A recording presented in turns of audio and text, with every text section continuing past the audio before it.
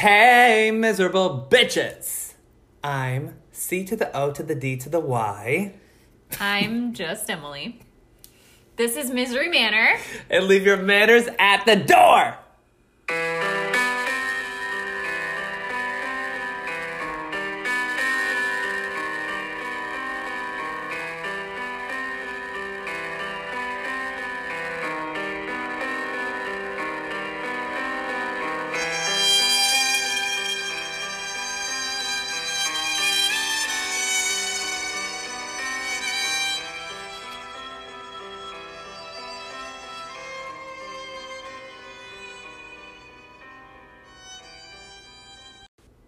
All right, back with episode 7. We're here with the Emily episode. Finally. And I know I spelled my name out, so we're gonna give you one. E to the M to the I-L-Y. You know what I-L-Y means? I love you. Oh, I Isn't never that thought cute? of that. So you could always do like E-M apostrophe I-L-Y apostrophe, and that could be your Tinder your Tinder profile. We're not doing that. So. No, that's cute. Yeah. Right? To find the love of my life. On Yes. a podcast. Yes. Do we have any news for this episode? Anything Okay, new? honestly, a lot of people that I know, and then some people that email us say that they fucking love your damn rabbit. Oh, yeah. Well, And, Nikki. he's still kicking, and he's in... Where the fuck is he? He's in his little enclosure. He's just chilling. He's fucking chilling, and... He's free roam, by the way, so don't at me about having him in a cage, because I don't. Yeah, because we got some ads like, oh, don't keep the rabbit in a cage. No, he's free roam. Literally, he hops up on her bed. Emily literally was sleeping with him the other night, and he peed on her when she woke up in the middle of the night. At witching hour, literally at 3:30 a.m. Yeah, for so- 2 nights in a row. So now I have to get him neutered because they're love peas, and I have to sleep on my sofa until Valentine's Day when he gets his balls cut off. Yeah, so... Is that what happens when they get neutered? What? Their balls get cut off? I've never seen So that. when I got it done... Like, his. No, I'm kidding. I was trying to relate. Like, oh, so when I had it done? Yeah, that was When you were neutered? Yeah, no, they just chop them bitches off. And they become more, Docile? Ooh, jinx, you owe me a soda, bitch. Well, you're Or a already wine. drinking my liqueur. But, yeah, so people love the fucking rabbit. And all I gotta say about that is, if you were here... It might be a different situation. Granted, he is so cute. I love him. I do love him, but he's bad. He's bad, and he's not very loving. No, he is loving. He's your typical male. He's a Holland Lop.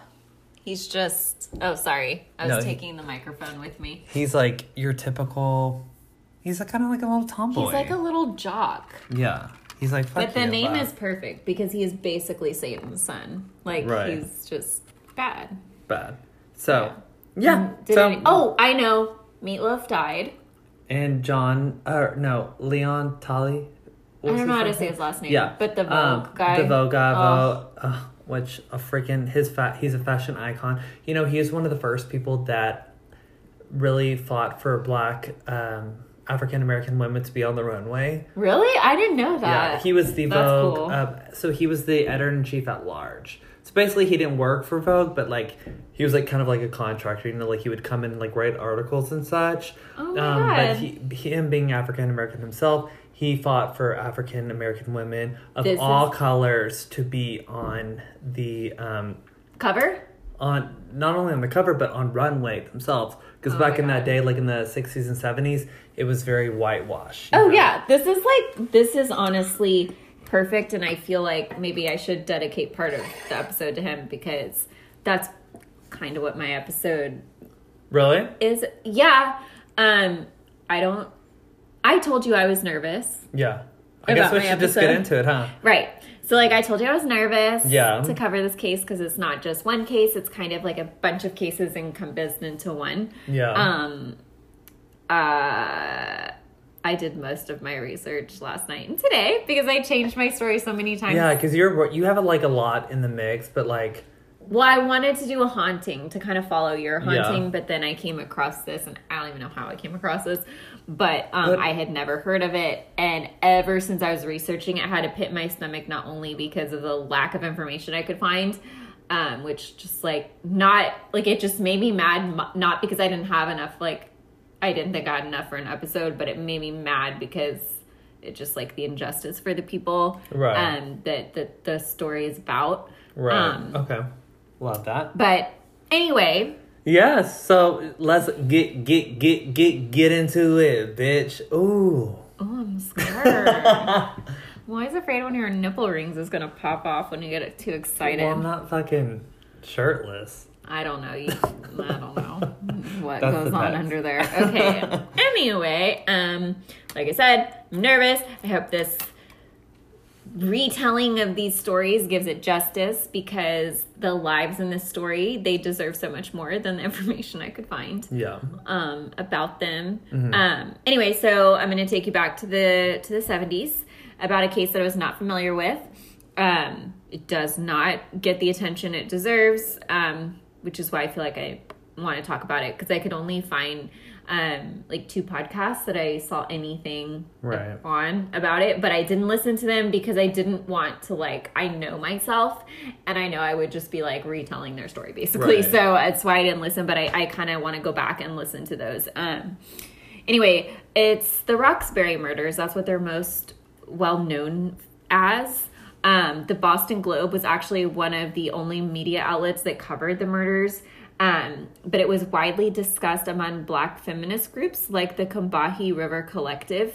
And we'll talk more about them when I go through the story and they kind of come up again. They're awesome, and they're still going strong today. Hell yeah. Yeah. They brought attention to the public of the connections between the deaths and the systematically marginalized identities of these victims that we're going to talk about today. So, like I said, we're going to talk about them later, though.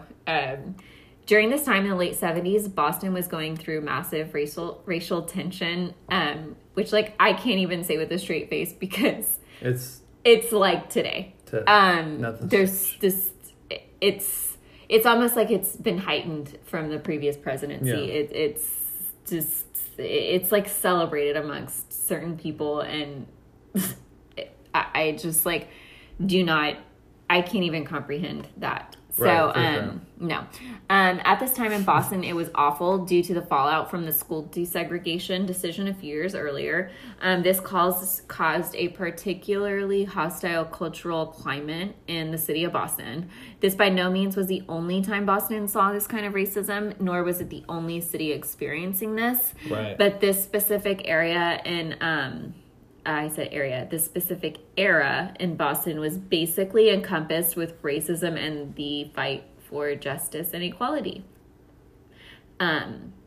So we start in January of 1979. This case covers the murders of 11 Black women between the ages of 15 and 34.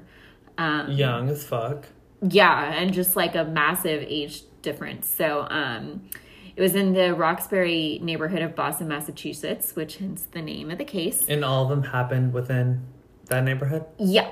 Okay. Within, like, I think I say it later, about, like, 2 miles radius. Yeah. In the beginning, it was called the Stride-Right murders because the first 2 victims were found dismembered in trash bags, which... Yeah, like Stride, like the trash bag. Yeah, I buy, like, Up and Up brand, so I didn't know that I had to ask you because... Yeah. I thought that was like a convenience store. No, it's like a brand of trash bags. So the story moves quickly. There's not a lot of information on the individual murders or the victims. Like I said, it was through a 5-month period between January 1979 ending in May 1979. I just want to emphasize that these lives were valid. These women were loved and they were missed. They were humans, and I hate that I can't find more information to paint a better picture of who they were. Yeah. So I'm going to go through each murder. I'm going to give you what I have on the victim, on the murder. Some of the murders did end in an arrest for the murder. Some went to trial. Some didn't. Some are unsolved. Yeah. So you'll see But you just giving light to their name speaks, you're doing more than a lot of people should. Well, I mean, it's just like, I didn't even know about this. So it's just like unbelievable. But you're giving light to their name, so. Well, I don't want the credit. I just want people Justice. Yeah, I mean, it's just like, what are we doing here? Right. We're here. This is the whole thing. Like, we're here for such a short amount of time. I don't know if you believe in reincarnation, whatever it is you believe in. Like, me as a human, as me in this body, I'm here for such a short amount of time. And I hate the fact that my peers, my friends, my loved ones, my family, some people that are in my life, they can't feel like equal. And that I don't comprehend it. My brain does not compute that. That just says your character. You're such a loving person. I know, I am, right? Ew, what were you spitting? No, I don't. Okay. I'm laughing. Wait. Okay, anyway, so I'm going to go through each murder, give you what happened to each victim, blah, blah, blah, the arrest. Okay, you'll see that the murders are connected by the murders or murderers, but by the fear and distrust that the Black community faced during this time. So just bear with me because I tried to make it as cohesively as possible. So you did better than I probably could. Okay, so ready? Okay, we're back. Or I'm back. Okay. Sorry. So on the morning of January 29th, 1979, the two bodies of Chris, as she was known, Ricketts and Andrea Foyer were found at the corners of Reed Street and East Lenox Street. Christine and Andrea were friends. Christine, 15 years old, had God, so they were young. Oh, yeah. Well, some of them had recently dropped out of Brooklyn High School and was known to be very shy and quiet. She wanted to be a social worker, which was kind of a loss to society. Right. Someone that wanted to, give back. Andrea, 17. And I don't know if it's Andrea. That's just how I pronounce it. So I don't want to disservice the person. I don't know how to say it, but I don't know how to pronounce her name. So Andrea, 17, frequently helped her elderly grandparents. Though Andrea had just left home, she was cheerful and positive. So, I mean, that kind of tells a little bit about her. She left home, but she was still going back. And, to me, that says she was, trying to, be out on her own. Right. But did she leave home for, a particular not that I could find. Maybe it was, probably was, a bad neighborhood or something, or she wanted better for herself. Maybe she just wanted her independence, because she was still going back home and taking care of her elderly so it's not like it was, a bad upbringing. She never wanted to go back. No, not that I could find. So, and she was still, cheerful and positive and giving of her family. Yeah. So, could be just, she wants to see what else is out there. Right, because she's 17. Yeah. So, anyway. And this is the 70s, so 17 is a little different than it is now. So, sure. They had, both Andrea and Christine had been strangled to death and found lying next to each other on a sidewalk next to a school. Oh, my God. Yeah, which is horrifying. Christine's... Hang on. I need to... Wait, so they were obviously friends, though, right? Is that why they were, or were they just found together? No, they were friends. They were murdered together, and they were found together. So, Christine's body was inside of a large duffel bag, while Andrea's body was placed in a green plastic trash bag. The bodies were covered in a bedspread or comforter of some kind, and the coroner confirmed both girls had been strangled to death. And Andrea's suffering injuries to her mouth consistent with being punched in the face, which to me, oh my God, seems like she's just trying to fight back. Yeah, or maybe. Well, yeah, because she put up a fight and he was punching her while he's choking her to death, right? Or choking Christine. Yeah. So I only have a little bit on each girl because this was massively underreported. Right. So and also just like you mentioned, during that time, probably this was the least of their worries to report a case like this. Yeah, and we'll get to that later because all of these victims that I talk about are Black. Right. So I just want you to keep in mind that while, I'm assuming most of these people listening do listen to true crime podcasts, we hear these, I was telling Cody earlier, we hear these phrases, we hear this terminology so much that we kind of desensitize ourselves to it. But being strangled is such a personal and horrific thing to happen that, you know, I can easily say these two girls, yeah, they were just lying together. They were strangled. They're dead. But it's so much more than that. And I hate that I can't, like, paint a better picture of who these women were other than, like, what their death was.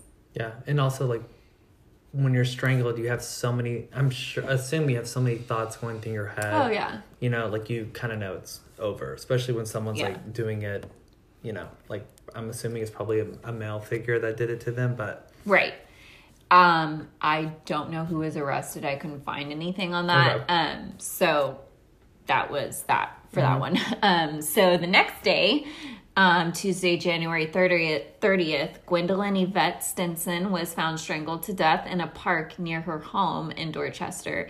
She was 15 years old. Now, Gwendolyn's neighbor was arrested for her murder.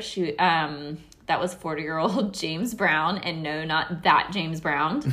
Yeah. Okay, because I literally wrote in my notes, slap Cody if he does not know who James Brown is. I was like, no, there's no way. Because, I mean, well, he wasn't from there. No, and I don't think he was around 40 there. But the name. I know. Yeah. So Gwendolyn was close with her family and was not known to run off or not communicate with her mother. So when she didn't come home, Gwen, which I read several places, like I guess she went by Gwen, Gwen's mother contacted local police to notify them of her uncharacteristic absence. Mm-hmm. They had absolutely no interest in helping Mrs. Stinson, which prompted Mrs. Stinson to contact newspapers and radio stations, like as many outlets as she could, and she urged them to broadcast a description of her missing daughter. So she wasn't getting help, like she had to do it on her own. No. It wasn't a concern of the media or the police. She wasn't getting help, so that's why she reached out on her own. The Boston Globe and WZN radio were the only media outlets that agreed to help. Upon the news of the death of a third woman, Mrs. Stinson led a protest to the mayor's office, not knowing that the third victim was her sweet Gwendolyn. Oh, no. I know. So she did that before. Right. So they're like, hey, we found a third body. Yeah. Blah, blah, blah. And, like, she was like, I'm fucking going to the mayor. Like, my daughter's missing. But it was actually her daughter. Oh, my God. Just 3 days later, on February 2nd, 25-year-old Karen Prater was found dead near Boston Parks Department office in Franklin Park. Karen was a mother to a 2-year-old baby girl. I know. The day Karen was murdered, she was on the way to take care of her 75-year-old grandfather, Charles. She was taking him shopping, which she frequently did. Karen was found beaten, stabbed, and left behind a wooded area near a hospital to die. To me, that's very sadistic. Wait, right? Yeah, because it's like you're so close to potentially getting help because you're by a hospital. That's exactly what I wrote. Yeah, but it's like, you could get help if you want to, but I'm going to kill you, or I'm going to hurt you so bad that you can't take help yourself there. Yeah. Right. So I actually have I guess a little bit of closure on this. And she was by herself, right? So yes. She didn't have her daughter with her. Okay, cool. No. Well, not that helps, no, I know. Yeah. I know. So it was just Karen that was found dead. Kenneth Spann was arrested in relation to Karen's death. So that's somewhat of a little bit of a closure. But like, again, I said, like, that's all I could find on it. Right. So Karen, so this is stirring now. We've got 3 people. Now we've had this 4th death. Karen, was the 4th victim. And now the Black community in Boston was pissed. Distraught. They're also distraught, too. Oh, yeah. Who could it be? Oh, yeah. So State Senator Bill Owens and the mothers of the 4 victims demanded to meet with Mayor Kevin White, which I think is so funny that his last name is White. But he's anyway. Black, right? No, he's white. The mayor? Yeah. I'm assuming. I don't know. I think he's white. Let me look him up. Look him up because finding pictures for this was really a struggle as well. So because it was so undercover as well. Like, a lot of people wanted to, like, just, Oh, it was very much brushed under the rug. And we'll kind of address that a little bit as the story goes on. But let me know when you find that picture. So they basically had to beg him for this meeting. They met at a local school in Dorchester, which was called Bates School. I thought that was kind of weird because Norman Bates. But anyway, where Mayor White insisted that, quote, community participation was the answer to the problem of violence in the Black neighborhoods and not necessarily increased police protection. Which was what the community was demanding. So they're basically asking, like, we need police protection, we need you here, and he's basically saying that the Black neighborhoods were responsible and needed to resolve the issue amongst themselves. Oh, right. So, which, first of all, Black neighborhoods is a huge red flag right away with what was going on. This is where I get nervous kind of like explaining things, but this is where systemic racism begins, pulling a group of people in one area and then basically making it impossible for the people there to receive the same treatment, money, access from the government as any other neighborhood. I could go on, but I feel like the friends we are making here on this podcast, like, they know what I'm trying to say. And if they don't, then we don't want them here. I think I could collectively say that. Anyway, so back to the conference. It was reported on page 5 of the Boston Herald and page 15 on the Boston Globe. 4 women dead in such a close proximity and short amount of time, but apparently this wasn't significant enough to be blasted on the front page news. Proof that this was a massive injustice to the Black community was a few months earlier in November when another series of horrific rapes and attempted rapes happened to 8 women in the predominantly white Alston Brighton neighborhood. The community here was also scared and angry and is demanding justice as well. Sure. They had their meeting a week prior to the Dorchester meeting, and it was reported on the front pages of both the Herald and the Globe. Oh, God. So, quotes from that conference? Not fair. No. Police Commissioner Jordan promised, we're going to get this guy. District Attorney Flanagan promised, no fine, no probation, no suspended sentence. District 14 Detective Paul Rufo said, it's my problem, it's my community, it's my district. We want him as bad as you do. And no way am I saying these white women were less than. Right. Not at all. But in the same breath, I will say that the Black lives that were taken were undeniably treated as less than. I mean, a life is a life, right? Exactly. But like, I mean, this is a week before. And it's like the efforts that you took for that. Why could you not take that same effort and put it towards these? Not at all. Yeah. So rape is horrific alone. Attempted rape, even more. I mean, just both of them are awful. No question of having a meeting or a press conference about it. It was reported immediately. It was front page news. Yeah. Well, it's almost like out of sight, out of mind. Oh, right. And a week later, which these murders had already taken place at that time. A week later, 4 murders had already taken place, and it was like a pain to even get them to have a conference inside of this like elementary school or wherever it was. It's just there weren't any powerful quotes like that I could find from that meeting. Right. It was basically, like Mayor White said, like, this is the problem of the Black community. They got to figure it out. But then when it happens to the opposite, it's like, how can we be there for you? Like, and what, so, Right. And that even more goes back to the systems that are in place where you have these communities that are created where, back when I was working for a realtor, it's even said there when you're trying to get your realtor's license, like, it's illegal to do this, but it's either called like redlining or something like that, where you like refuse to like let certain people move into these communities because they're these types of people. Right. So they might lower the value. Right. Of that. That's why we have wards and things like that in Houston, which it's like, that's the 4th ward. We're not going to do anything with it. Like, or we're going to gentrify this because of this. Like, but these people are like forced to live there because they're not accepting them of any other place, and they know that like they couldn't afford this or that because it's all within the system, all of it. They're set up for failure. Mm-hmm. There's no way for them to... Yeah, no, it's a downward spiral. Like, they cannot build themselves up when they don't have the resources to get themselves out of it to begin with. And this is the late 70s, so it's even more of like... It's happening now. In the 70s, it was, imagine that times, now times, So it's just, to me, it's unfathomable because I didn't grow up that way. I grew up with my parents saying, because I have Hispanics in my family. I'm clearly white.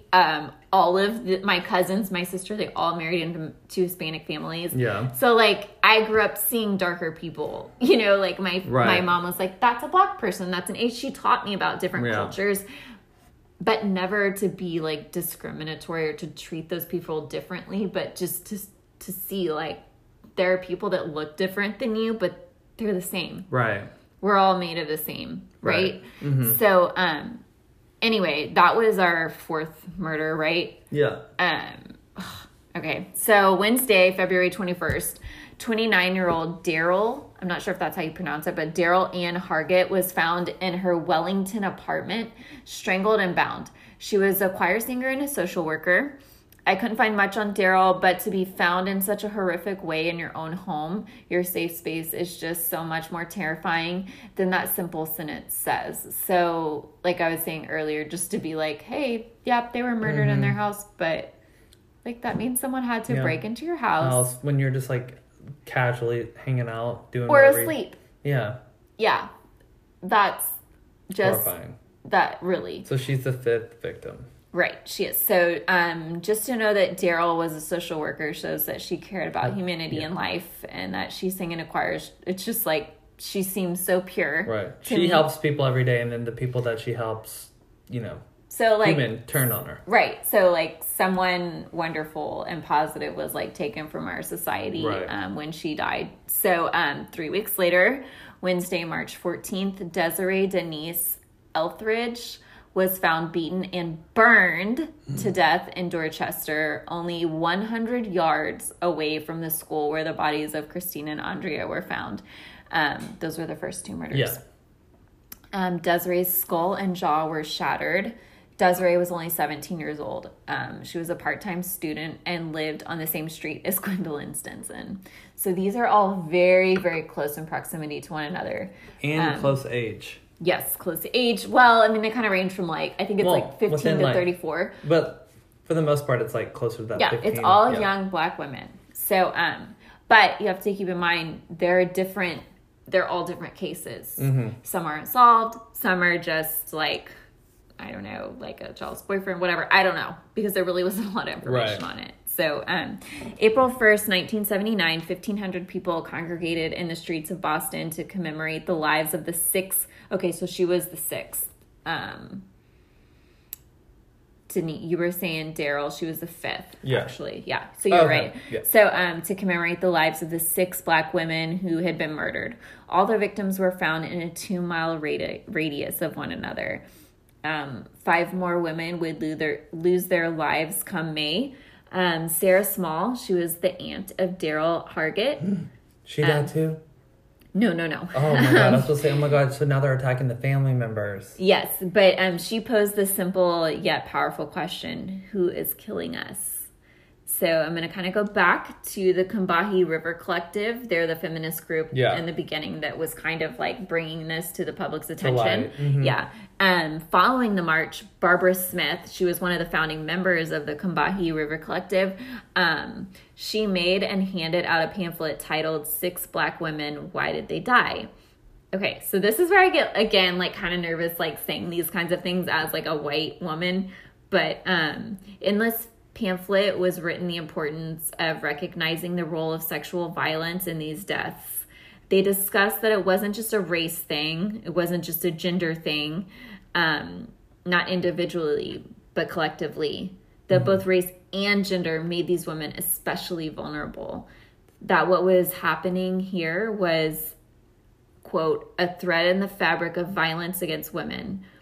The collective explained that protecting Black women was for Black men, to check their own physical, emotional, verbal assaults on Black women. They also clarified that these murders were the effect of overlapping oppressions. This would mean to work towards ending racism, sexism, heterosexism, classism, and all forms of discrimination, which I'm like, does that sound familiar? Right. Like with what we're dealing with. We're still dealing with it. Exactly. So now back to Sarah Small's question, who is killing us? The context within this question created a significant concern of the identities of individual offenders. This infamous question of who is killing us wasn't just a question anymore, but the beginning of a statement that would long continue to be the structure of the collective and other advocates to follow who were dedicated to exposing this systemic racism in society that were a major force behind the violence against Black women. So there's my little, I'm done preaching. But, writing that, I just had this pit in my stomach because I'm like, that was back in the 70s. Yeah, or early 80s. Into the 80s, yeah. I mean, these murders took place in over a 5-month span. Yeah, because 79 up until 80, right? It was January to May. So, but some of the cases didn't go to court until 80, 81. Right. The people that were actually arrested for some of these murders. But I don't know, just writing that, I had this, and also, during that time, if that happened to, a Black woman or anybody Black or even, gay, if you took that to the cops, that was, they did not want to deal with that, No. They would run from it. They dismissed Stinson's mother. And to have a grieving mother. Yeah. Or for a mom to tell you, this is not right. Right. For a mom that's present in a child's life to tell you this isn't right, there's no other, there's no better clue that something is going awry. So that was April 1st. We going out of time? Okay. Exactly 2 weeks later, on April 14th, 22-year-old Darlene Rogers was found in Washington Park. She was naked from the waist down. She was stabbed multiple times. Darlene was the 7th victim since January, and I found this quote from an article I read that was published around Easter of 1979. It was right after they found Darlene, and it's kind of chilling because there's no author. We cannot tolerate or ignore this violence. In the name of Darlene Rogers, Desiree Etheridge, Daryl Hargett, Karen Prater, Gwendolyn Stinson, Andrea Foyer, Christine Ricketts, and those who knew and loved them, as well as those who fear for their own lives, we demand renewed and unceasing efforts by the police and informed individuals to find and convict the murderers of these women. I don't know. That just kind of resonated with me that someone had to even say that to kind of put a fire under their ass. Yeah, and to make it real to these people. Yeah. We read all these things of all these people that are dead and these cases that we look at and kind of scan over and I don't know much about that case. I'm going to go on to this case. But I always kind of feel guilty doing that. Yeah. Right? Because you're it's still someone that died. They still, just to think, I'm not very social. I'm definitely an introvert. You're an extrovert. I know. But, I'm just thinking of the very few people in my life, that would be affected. Yeah. So anyway, we're almost done here because it's going to be a shorter episode just because, like I said, no, I love it. You're bringing light to something that I've never heard this before. I hadn't either. Something that, we should give light to. Right. So another 2 weeks later, on April 28th, Lois Hood Nesbitt, she was 31 years old. She was found tied up in her bed. So someone else in their house. She was strangled by a radio cord. The Boston Globe attributed an article titled 8th Black Woman is Slain to her murder. Yeah. Richard Strother was arrested for her murder. Strother shared the same address as Lois, but it wasn't specified whether they were neighbors or had a personal relationship of some kind because it was an apartment address. So that's literally all I could find on it. 19-year-old...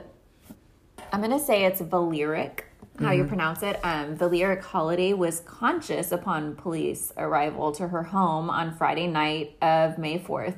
Valeric informed police that she did not put she was. I put she stabbed. She was stabbed by 18-year-old Eugene B. Conway, who lived with her in her Dorchester apartment. Conway was arrested that night, and he pleaded innocent, of course. Valeric died the next morning, Saturday, May 5th.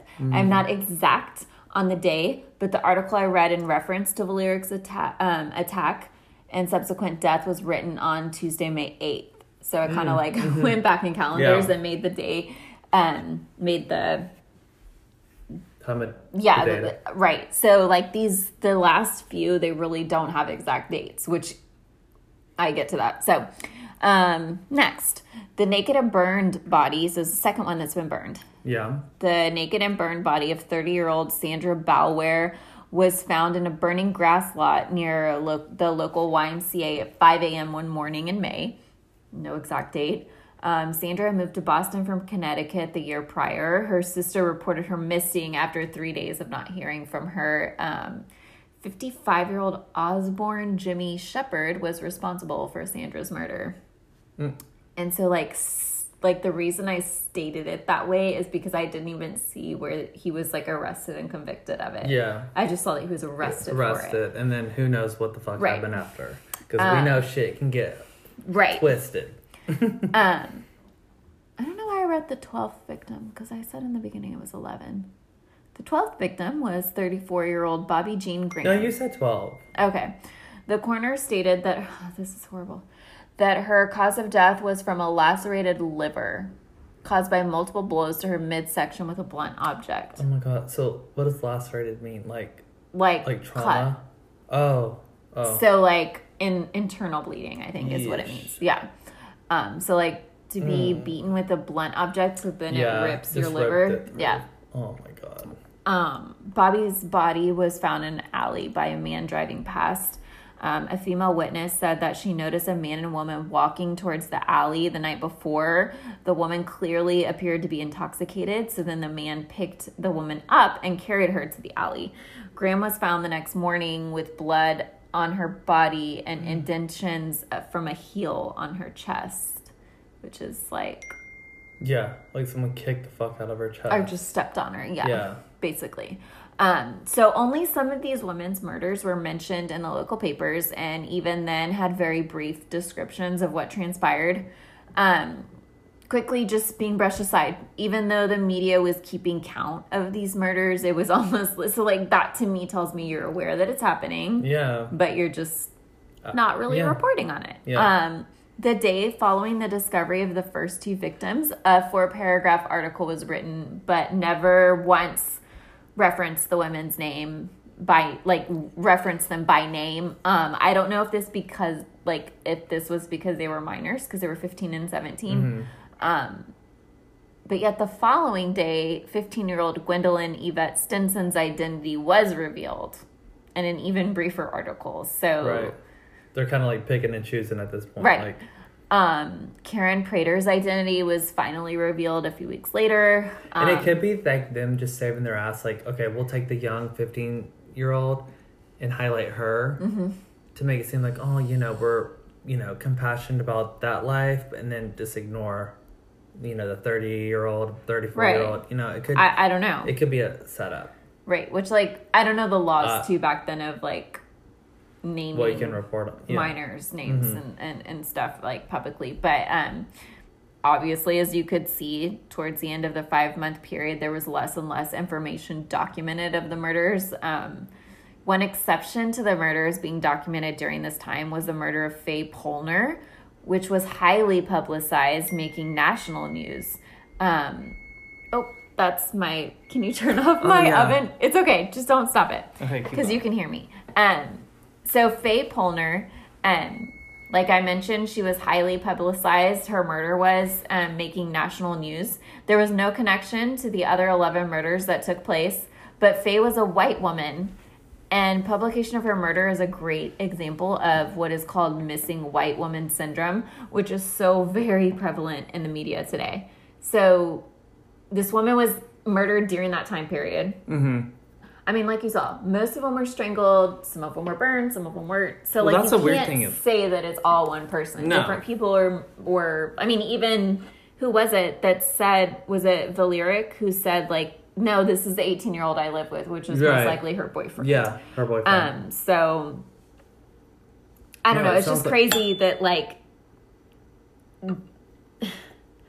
why does it matter? And if it was, like, it's so weird. It almost sounds like there's, like, a ring of people that are, like, in this, like... But it's all embedded in our system. Right. Black people couldn't get these jobs. So you have these white reporters. So who are they going to report? They're going to report the white women. But what is the cause of the murders is what I'm trying to figure out. Like, I feel like there was like a ring, you know. Like I'm not sure. Yeah. So that's the whole... And some of the men that committed the murders were black. Do you know if the men that committed the murders had any connection to each other? No. So that's why, like... I don't know if I explained it in the beginning, but the connection here of these murders were that they were all black women. They weren't publicized. They weren't covered. They weren't documented. They weren't, like, given the attention they deserved.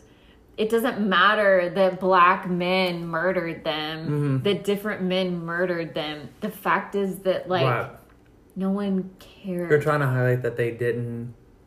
Their story was not told. So they had to group all these women together to prove, you know, that's why they marched in April, like, and at that time there'd only been 4 women, which I say they're only, but that's 4 huge lives, you know, that were just murdered and nothing. Right. It was just like, okay. And that's it. The end. So, where am I? Okay. So, these are a few words from the activists that fought hard for the injustice. Well, they fought for the justice of black women, and it's the group I talked about earlier, that feminist group called the Combahee River Collective. I'm not sure. Anyway, this was their quote. In the black community, the murders have often been talked about as solely racial or racist crimes. It's true that the police and media response has been typically racist. It's true that the victims were all black and that all black people have always been targets of racist violence in the society, but we're also all women. Our sisters died because they were women, just as surely as they died because they were black. If the murders were only racial, young teenage boys and older black men might also have been the unfortunate victims. They might now be petrified to walk the streets as women have always been. That, out of anything in this story, I can relate to. I actually, like, that resonated with me only because as a woman, I can say I don't get gas at night. I don't do certain things at night. I don't do certain things alone. But I wanted to ask you, like, and I wrote it here, do you ever feel like that as a gay man? Oh, yeah, all the time. Even, I mean, there's certain times, like, not that I'm, like, I can tend to, like, sometimes I'll be like, okay, let me tone it down. But in my mind, I'm like, why should I ever have to tone it down, you know? Yeah. Like, if me and Josh, like, want to hold hands or we want to do this, why should we ever feel like we have to do that? But, yeah, no, definitely sometimes, I was about to bring up, but remember when we went on that meeting that one time? And they... Yes. Yeah. For our professional life, yeah, that was very weird for me. But sometimes, like, being in sales, I just kind of have to, like, go through it. But I always have in the back of my head, I'm like... That should not be the case. Like, why should I ever feel like I can't be truly me? Yeah. And not that I'm, like, not, but I'm, like, I'm just trying to, like, keep peace. Be even killed. Let's just get fucking through it, you know? Right. Because, like, as a teenager, the only reason I would ever be afraid or, like, alerted was because I thought, oh, my mom would be so pissed right now. But as an adult, I see why my mom would be pissed. And it wasn't necessarily her being mad or, like, it was her being worried. Yeah. So, and that's just something that comes with life and living. You kind of see, like, oh, this is pretty dangerous. Like, I did a lot of shit as, like, a 20-year-old that I'm like, why the fuck did I do that? Yeah. like, why did I think that was safe? Just not like I was telling my mom today, I was like, hey, like, if you want, I need to drive like basically 3 hours to go get my bunny neutered. I had to leave here at like 3:30 in the morning. And she's like, that just doesn't seem safe. And I'm like, look, I'm on my phone charged. I'm gonna have gas in my car and I'll let you know when I get there. But this is just like the most efficient and like financially like responsible way for me to do this. Yeah. My mom, like, you know, she's going through chemo, so it's not like she can just like up and go like she used to. She can't just like get up and be like, all right, I'll do it for you. Yeah, because she just like from day to day doesn't know how she's gonna feel. And so like I know she'll be worried about me that day just because like it's true. Like between 3:30 and 7 a.m. or whatever of me getting there, what if my car like fucks up? Or has a flat tire. Yeah, something. Any of it. Anything can happen too. Yeah, because like when I was with my ex, I was with him for almost 9 years. And it wasn't as much. Like, we would take, like, spontaneous trips to Austin and San Antonio. It was just, my mom and dad were like, cool, because they knew I was safe. But was I? Right. So, as a woman, it's just, and I'm not trying to, like, equate you as a gay man to being a woman. No, for I'm sure. equating it as, like, technically a minority. Right, yeah. Because you're not a white man. Right. Like, a straight white man, cisgender, or whatever. For sure, yeah. So there is some, you face this adversity. And this discrimination on the daily. So anyway, I have a little bit of a closing. In 2019, with the help of her friends, activist Kendra Hicks created a 10 art installation across the city of Boston where each of the bodies were found to memorialize their lives. So she, and like it says here, there were only, how many? 10 or 11 because the first two were found in the same place. Yeah. So it went through January through May. It was called the Estuary Projects. They only kept them up for 24 hours at a time. So they did each one and kind of gave that spot for an entire 24 hours to the victim that was there. Just as the murders did, you know, that was 40 years before when they did it, so that's why they did it in 2019. It started as a Kickstarter campaign, and it raised $7,500 in just 21 days. Yeah, amazing. From like 20, I think it was like 280 people. Oh yeah. So it's just kind of brought something, you know, to the public eye about this, because like I said, I had no idea about this whole thing. Any awareness is awareness. Right. Know? And like, as I state my sources, you'll see. So like Wikipedia, shncollective.com, which is sayhername.com, an article written by Crystal Haynes of the Boston 25 News, and that was actually about the art installation. Two 1979 articles, one written by Cheryl R. Duvall and the other by Michael D. McQueen. JabronRivera.com, which was also about the art installation. Masscases.com, and an article written by Luke O'Neill and the Feminist Wire. So there just wasn't a lot on these women, and I just wish I knew more. No, but also, like, you finished your story, right? Yeah. I mean, no, but what I want to say is, like, honestly, like, I think so many times, like, when we go into, like, doing these podcasts, like, you automatically, and, you know, we did it for the first, like, 6 episodes, you want to research the cases that you know people are going to be like. But you, with this case, you brought a light to, you know, what was it, 11, 12 people that a lot of people don't really know about. And just because the case is not, you know, in the media, people, you know, you are bringing light to these 12 victims who maybe people have never heard of. Maybe people now want to do some more research on. Just like, you know, you are giving them justice to bring them back to life, in a sense, you know? Right. I mean, I hope so. I have very close, dear people that I would consider like my family that are Black. Right. Of course. And anytime something happens, you know, just unfortunately so much, and unfortunately by our, you know, our armed forces that are supposed to be protecting us, I'll send them a message or I'll call them and I'll just be like, I'm sorry. Yeah. because I don't know what else to say. I ask them, like, what do you want me to do? What can I do? That's what I struggle with in being 30 years old. I feel like I haven't really made my stamp on life. I feel like there's something, it's like, I feel like it's my job because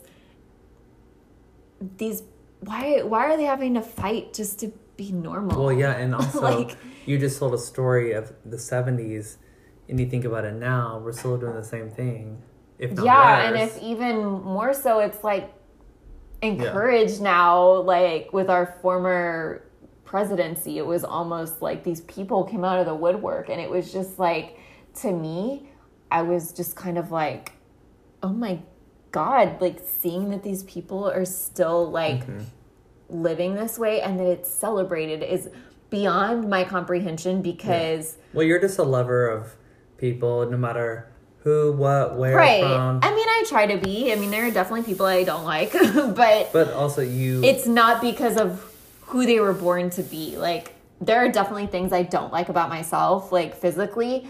I didn't wake up and be like, hey, I'm gonna have freckles all over me. Like, right. But you didn't wake up and say, hey, I'm gonna hate you just because you're this or that or the other. Right. I'm just like, it's beyond, like, and I always have these conversations with my dad. I'm just like, I don't know when it was when you like wake up and you have your conscience and like you start having your own thoughts. Like, when is it in your life where you start like thinking and like realizing all the differences and like these people look different and da-da-da. And that's why I loved being preschool teachers, because I had like these little 3-year-olds and they were starting to recognize that boys and girls are different and, you know like, like little cute, but like, this person looks different than me. Our hair is different. You know, all these things. And I don't know. I guess just like researching this case, and I love it. I know. I did the brunt of my work today. You did good. You did. This is like, that's a hard one. And honestly, that is one, like, I'm so glad you did it. That's not one that I would ever do, just because, like, you know me. Like, I know if I go, I'm like, I'll call Emily. I'm like, okay, should I do this one? She's like, don't tell me. But I'm also like, there's so much about it, like which is why I think we're a good duo for this, because like you'll bring the shit that people maybe never heard of. I'm gonna give them shit that like they probably heard of, or you go for the shock factor, which I'm like, I like that too, but this more like first of all, I just have to say Cody is wearing this black polo and it has like a little bit of a white and it looks like he's dressed. It looks like you're a priest, and I think that's why I haven't like cursed at all. We'll come to church, babe. Well, my nipples are pierced, so. Well. I'm so sorry I brought everyone down for this episode. It wasn't funny. So, thank y'all guys for tuning in, babes. Okay, let's get drunk and then we'll record yours. Yeah. Bye. Bye.